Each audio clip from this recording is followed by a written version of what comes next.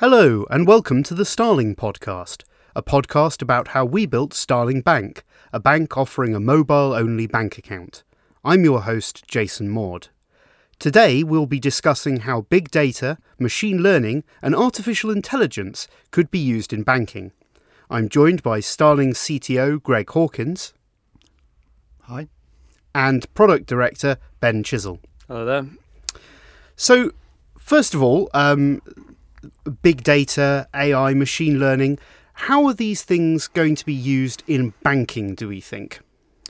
Well, there's a wealth of applications. I think it's fair to say that most of the initial interest, at least from the incumbents, has been around how to make existing processes more effective or more efficient. So things like fraud detection, credit analytics, clearly there are some big gains to be made there if they can be more accurate, more reliable. But I guess, as in everything, Starling's take is much more what can this do for the customer? And we're much more excited by the possibilities of automatically suggesting to the customer various enhancements they could make to the way they manage their financial life. So if you think, for instance, these days Google can often suggest various replies for you when it reads your email, and initially that's not perhaps so useful. As they become more accurate and more tuned to your style of communication, they can be very useful. And if you apply the same sort of thing to the way a customer manages their bank account, then that can have some massive gains, we think. Yeah, I think that the delineation for me is really kind of using technology to solve problems that the bank has for itself, and using solving problems that customers have, and using data for that.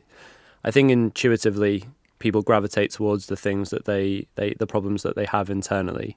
So, you mentioned things like fraud detection. This is something that banks know very well. They have traditional approaches to, and so new technology can help scale that better. They can reduce the amount of manual intervention and really scale their processes. I think that, as you say, we really care about solving problems for customers that they have with their money to live a healthy financial life. And this is something that banks typically haven't spent much time on. It's something that we spend a lot of time thinking about, and actually one of the main places that we think that we can really differentiate ourselves. So if we were to, start using machine learning and so on to help customers understand how to live a more healthy financial life, how would that manifest itself to them? What sort of things would they be seeing? So for me, it's not so much about, maybe this is because I'm inherently lazy, but I don't want my bank to teach me or to make me understand. I want it to do some of the things for me that mean I don't have to.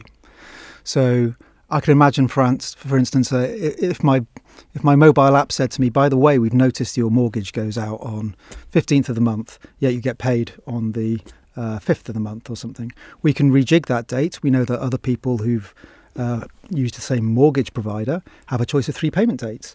Why don't you rejig this to get more interest? In fact, here's the phone number. Why don't you just call it now? Right? I'd click that button. And it doesn't take much to actually start gleaning those sorts of insights from a bank account and starting to help the customer and take some of the tedium out of what they're trying to do. I think that one of the things that comes to mind is really about experimentation. I think that we have a lot of ideas, and sometimes we don't know which one is going to work best. I agree with the kind of situation that Greg describes. I think that there may be a space for us to not necessarily recommend things that people use their money for, because we don't want to be prescriptive. We don't. But at the same time, I think if a customer in their app goes and sets up a goal that says I want to go and save money for this particular thing, then there is a kind of an opportunity for us to help them along that direction. I think helping them kind of rejig their bills to save money to reach their goals faster is something that we can do there. Equally, there are other things we could do as well. For example, one of the concepts I've battered around from a behavioural economics perspective is the idea of a regretted purchase. Could we give customers a mechanism to say, I didn't actually want to do that, or I regretted doing that. And then we can tell them, actually, next time they do it, maybe last time you did it, you didn't want to do it again. Like, are there things like that that we can exactly an "Are you sure?" button, because we own our technology, we can actually intervene in some of those ways if we chose to. Yeah. But I think it's interesting that motivated a couple of entries in our hackathon as well earlier in the year. Yeah, I want to be publicly shamed if I spend money on X, Y, and Z. Yeah, I think that we don't really know which things are going to help customers live a healthy financial life, so to speak, but we are in a position where we can try lots of things and measure them and see which things customers like more, which things customers like less, and we can iterate. I think because we have our technology, it means that we can take that approach. I guess the other thing that is perhaps informed by the hackathon earlier in the year is the notion of those people who are not independent, or people who have either minors who have parents, or other people have other carers who might help them. And there are circumstances when you might want to find warnings for something which suggests an unhealthy approach to finance or something, and make those warnings available to a nominated third party, which that detection would be built on machine learning as well. Yeah, it's very similar to fraud detection in a kind of opposite way, right? This fraud detection is the bank spotting a suspicious transaction. Actually, this is a customer being informed of a suspicious transaction by someone that they're caring for. Yeah. I think, actually, the things you mentioned about a hackathon just kind of really just highlights the number of different things that you can try out. Yeah, so there are already people out there thinking about this, using our APIs to try and implement more clever use of money. I think one of the stories I was told was about the kind of people who are bipolar, and they exhibit different types of behaviour depending on their mood. And so actually this is kind of an extension of what Greg describes, where you can use machine learning to essentially cluster behaviours together and then kind of spot anomalous purchases within the different mood, as well as just at the kind of overall account level. So all these potential applications of machine learning and AI are very interesting, but are they all just for the far, far future? Where are we at now? What can we do right now with the technology that we have? Well, I think everything we've described is within reach. It's kind of an exciting time because on the one hand, you have data science as itself becoming a more attractive discipline. So there are more people available and wanting to get into it.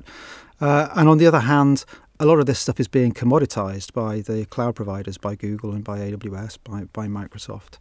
And so there are things which were traditionally quite hard to do, not just facial recognition and stuff like that, but transcribing, natural language processing, and a whole range of AI-like capabilities, which are now now commercially available behind an API.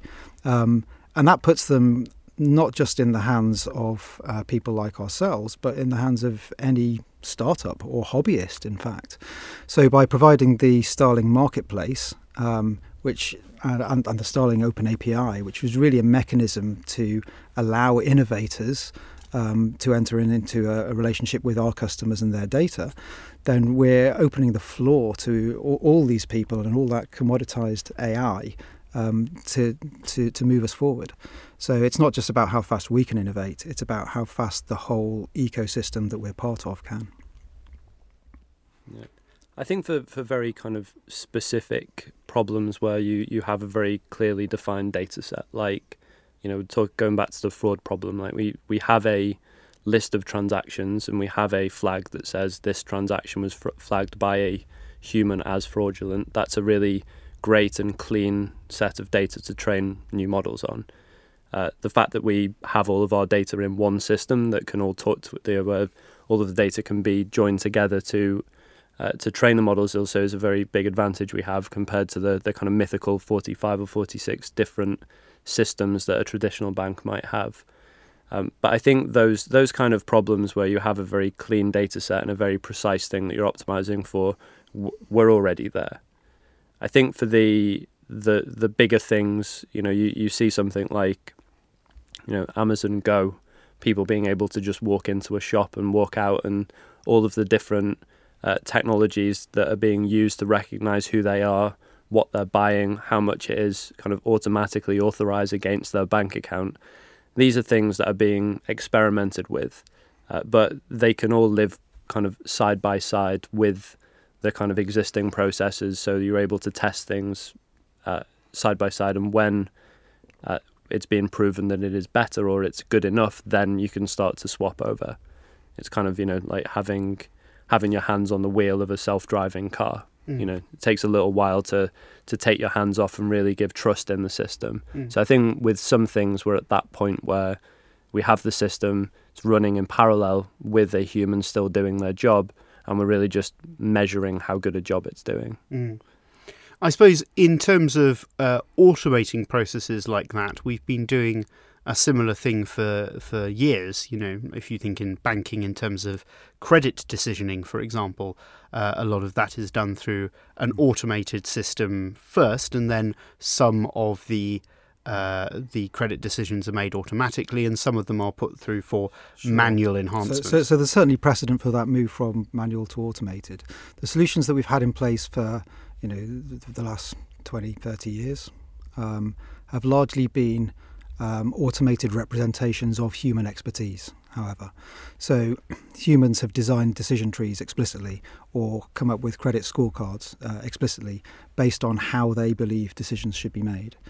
The move to train models based on actual data, and actual data was available to test those things in the past before. And what we're doing now is we're taking the actual data labelled with whether the account or the loan or the deal was a good or bad one, and training models based on that, is it promises greater predictive power and potentially more efficient as well. It can be updated based on emerging conditions, changes in the economy, for instance. So it should solve the same problem better in a different way. So we're moving to the machines writing the decision trees, as it were. Yeah, definitely. So machine learning can output a decision tree as well. And that has a benefit compared with some other types of machine learning in that it's quite perspicuous. So there's a problem you have sometimes if you've got this opaque model which delivers a yes or no with some degree of probability, and it goes wrong. Then how do you debug it? How do you know? And I guess it comes to the fore with things like self-driving cars. When it crashes, what went wrong? Can we even tell? Now, in the case of a self-driving car, there's lots and lots of subsystems, right? So you can normally work out what the component it was that went wrong. But a decision tree that's generated by machine learning is kind of, in a way, the best of both worlds, because you can understand, to a degree, what it's generated and trace the decision down. I think it's something where the kind of increasing complexity of the model means it's more and more difficult to decipher what happened, right? If you have a single decision tree with 3 or 4 layers in it, that's easy to decipher. If you have a decision tree forest with 200 trees in it, then it's not. Yeah, but you can trace it at least. Yeah. For sure. I think that there's one of the observations I've made recently, which I still find interesting, is the way that people with a technology background approach this problem versus people with a banking background approach it. I think it's really someone who has been doing this for 10 or 20 years and they have their scorecard, they feel very comfortable in that situation, and taking the control away from them and actually using something that theoretically is more accurate, faster, but harder to decipher is something that they find quite difficult. Whereas actually someone from a technology background just sees the metrics of precision, coverage, speed, and thinks it's a much easier decision. And so I'd say I find that trying to solve a problem like detecting whether a bank account is indicative of money laundering activity is something where the rules are often very kind of predefined by some regulatory body. Actually, you can apply machine learning to solve that problem in a much better way, but actually proving that and moving to using that model in its entirety is quite a challenge. Because you have to prove yourself to the regulators and get them to accept your new modelling. I think there's just a really high bar for lots of different groups, even just starting with the internal compliance teams. It's a big step to take something that's proven to be accurate, but the regulator may not be able to audit it.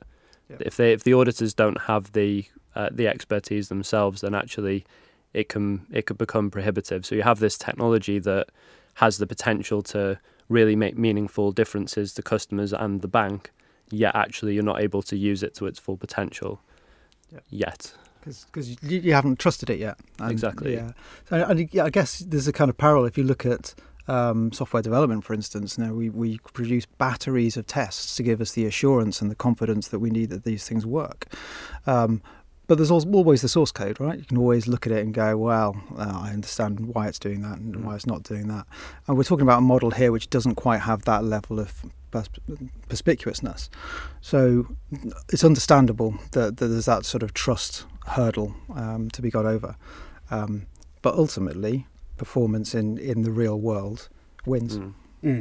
I think also I've used machine learning in other applications you may say are less important, such as retail recommendations and video recommendations and things like that. One of the things that I find interesting is if you get it wrong in those applications, the worst case scenario is that you show someone a video that they didn't really want to watch. In banking, if you get it wrong, actually the severity and the repercussions can often be quite different. Declining someone a mortgage application or flagging someone as incorrectly as a money launderer actually can have much more severe implications than others. So I think that also kind of plays into the dynamics of using machine learning in a kind of very different, more fundamental and regulated environment compared to search engines and recommendation systems and things like that. At least it's not as bad as the implications of getting self-driving cars wrong, though. Also true. So let's imagine that we wanted to start implementing more machine learning and AI at Starling. What sort of tools, processes would we use in order to try and implement that? So there's two routes really, and we will use both of them. One of them is something we're already doing to a degree, which is to use available APIs to make things easier and quicker. So things like facial recognition for fraud detection and video transcription and similar things. There would be no point in us building and training our own models in those regards. It's been done for us, and we'll make use of those capabilities. On the other hand, I think one thing that can kind of be said about Data Science Toolkit is it's quite varied.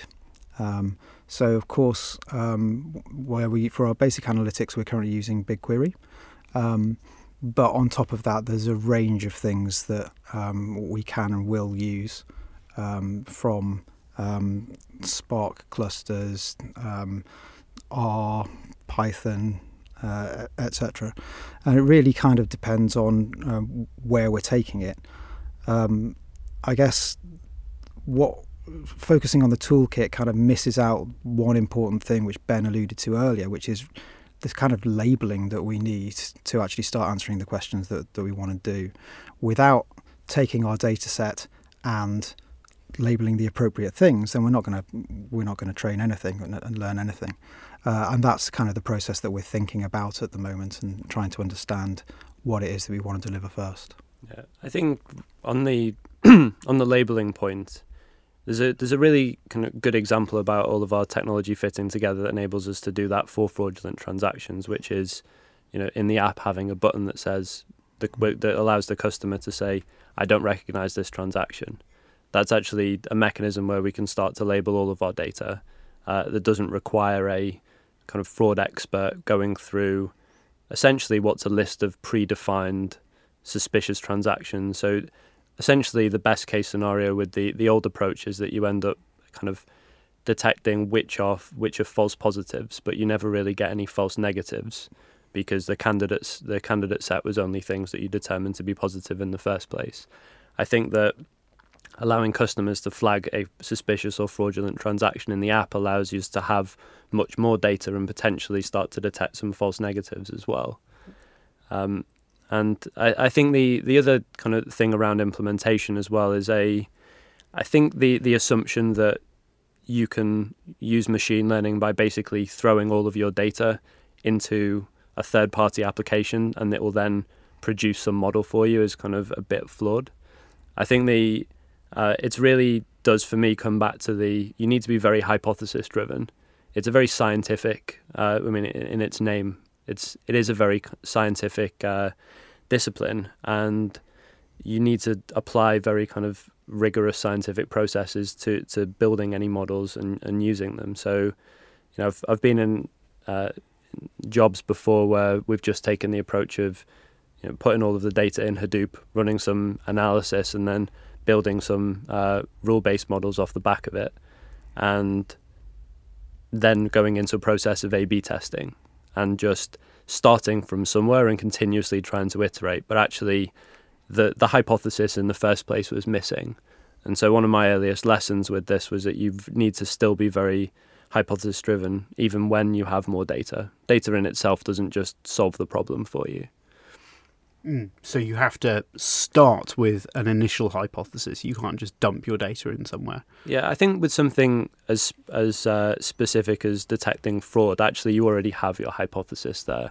But actually when you start to talk about something like providing advice to a customer to move the dates of their direct debits, there isn't really a hypothesis there to start with. You need to refine that and start to think about the specific use cases. And actually this is where kind of a logical problem solving approach comes into it that needs to happen before. One hypothesis to Greg's example before would be assuming that a customer wants all their direct debits to come out as late as possible in the month so that they have all of their money in their accounts, and that might optimize for interest. However, customers might also feel more comfortable in managing their money if the money's already left their account. And so you have two potential hypotheses that are essentially the opposite of each other, and trying to evaluate them could be difficult. And if you don't spend the time up front trying to understand what you're optimizing for, then you'll end up just going back and forth between them. Cool. So I'd like to, as a final question, go back to something we were alluded to earlier, which is the potential problems with this. So if you have a machine learning system that is learning how to do things, learning how to build decision trees, or learning how to give customers advice and so on, and it starts doing things wrong, how do you correct that, see what the problem is, make sure the problem doesn't happen again? How do you make sure that you can be reliable with this sort of machine learning?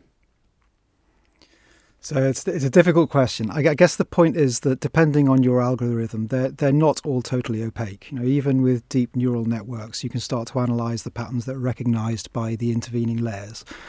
So there are approaches elsewhere, and most complex systems are built out of more than one component, so you can pin problems down. If you look at things like even AlphaGo, one of the reasons that AlphaGo has been so successful at playing Go is because it's composed of different neural networks, the policy neural network and the main one.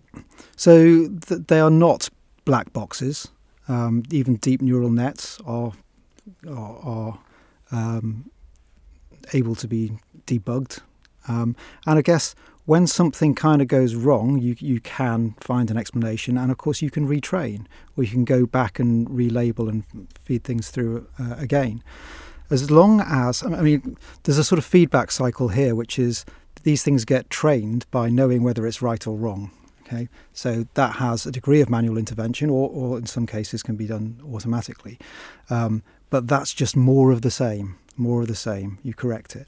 I think the problem is not so much the ability to improve it or make it more reliable or less error prone as just explicability, which is something that you might not need for technical reasons, but you might need when a customer calls and says, what's happened? Why has this happened?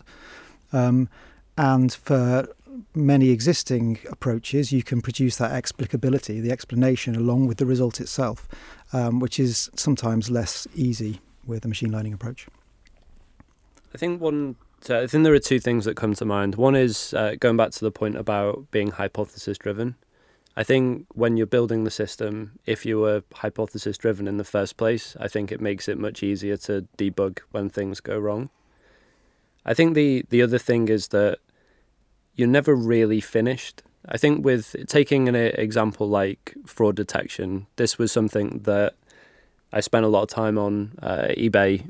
It was a completely different type of fraud problem. It was kind of a click fraud and a sales fraud problem. But we used machine learning to build a decision tree forest that predicted click fraud. Essentially, a seller buying their own items with a fake buyer account.